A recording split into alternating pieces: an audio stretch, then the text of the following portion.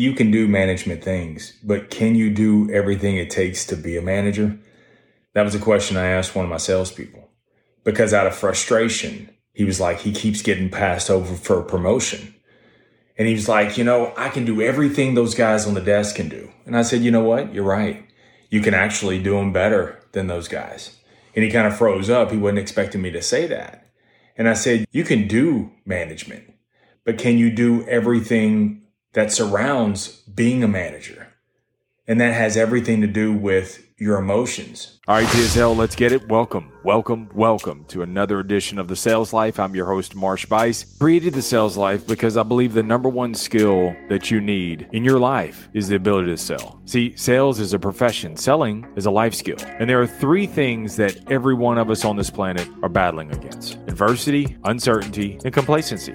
Good news is I've done a lot of the legwork for you. I have taken the skills that I've learned in over 24 years of the sales profession, and I'll show you how I've applied 5 skills to every area of my life to overcome some of the toughest moments in my life: obesity, demotion, bankruptcy, homelessness, suicidal thoughts. Thankfully, I took the skills that I learned in the profession and I applied to those situations and overcame them. To make it easy, those 5 skills all start with the letter C. It's communication, curiosity, creativity, continuous learning and action, and productive confrontation. If you found value in today's episode, please pay it forward and share this message with someone else. Also, if you want to see my pretty face, you can catch me on YouTube. If you're ready to take these skills to another level, registration is opening up for one-on-one coaching. And on this coaching, I'll develop a customized program to bulletproof your mind and maximize your life so you can achieve the best version of you. I can't emphasize how important coaching is in your life. Sometimes you need someone to pat you on the back. Other days you need someone to kick you in the ass. Good news is you got me to do both. So go to marshbice.com. That's MARSHBUICE and sign up for your coaching today. While you're at marshbice.com, there's tons of free resources, but also on the bottom right is a microphone from me to you.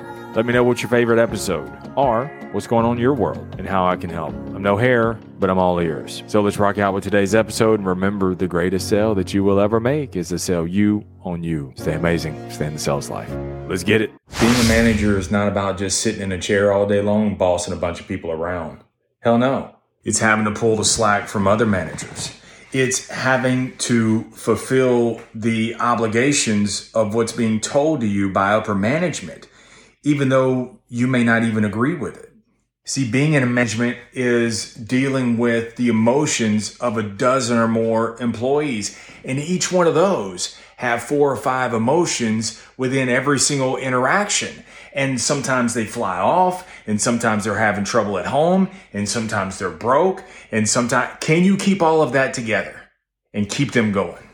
Because it's about getting the most you can out of every person that you lead. Being a manager is also about realizing that other employees don't give a fuck about what you got going on personally. The fact that you got to bring your A game when everybody else brings their C and D game.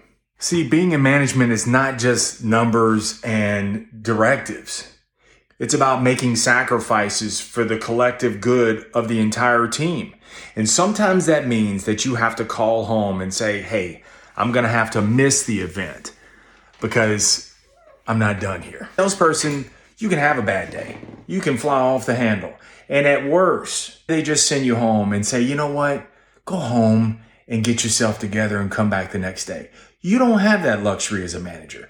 No matter what, when the ball doesn't bounce your way, no matter what hell is going on, you've got to be able to stay in the game and bring about consistent results. Period. So let me ask you this.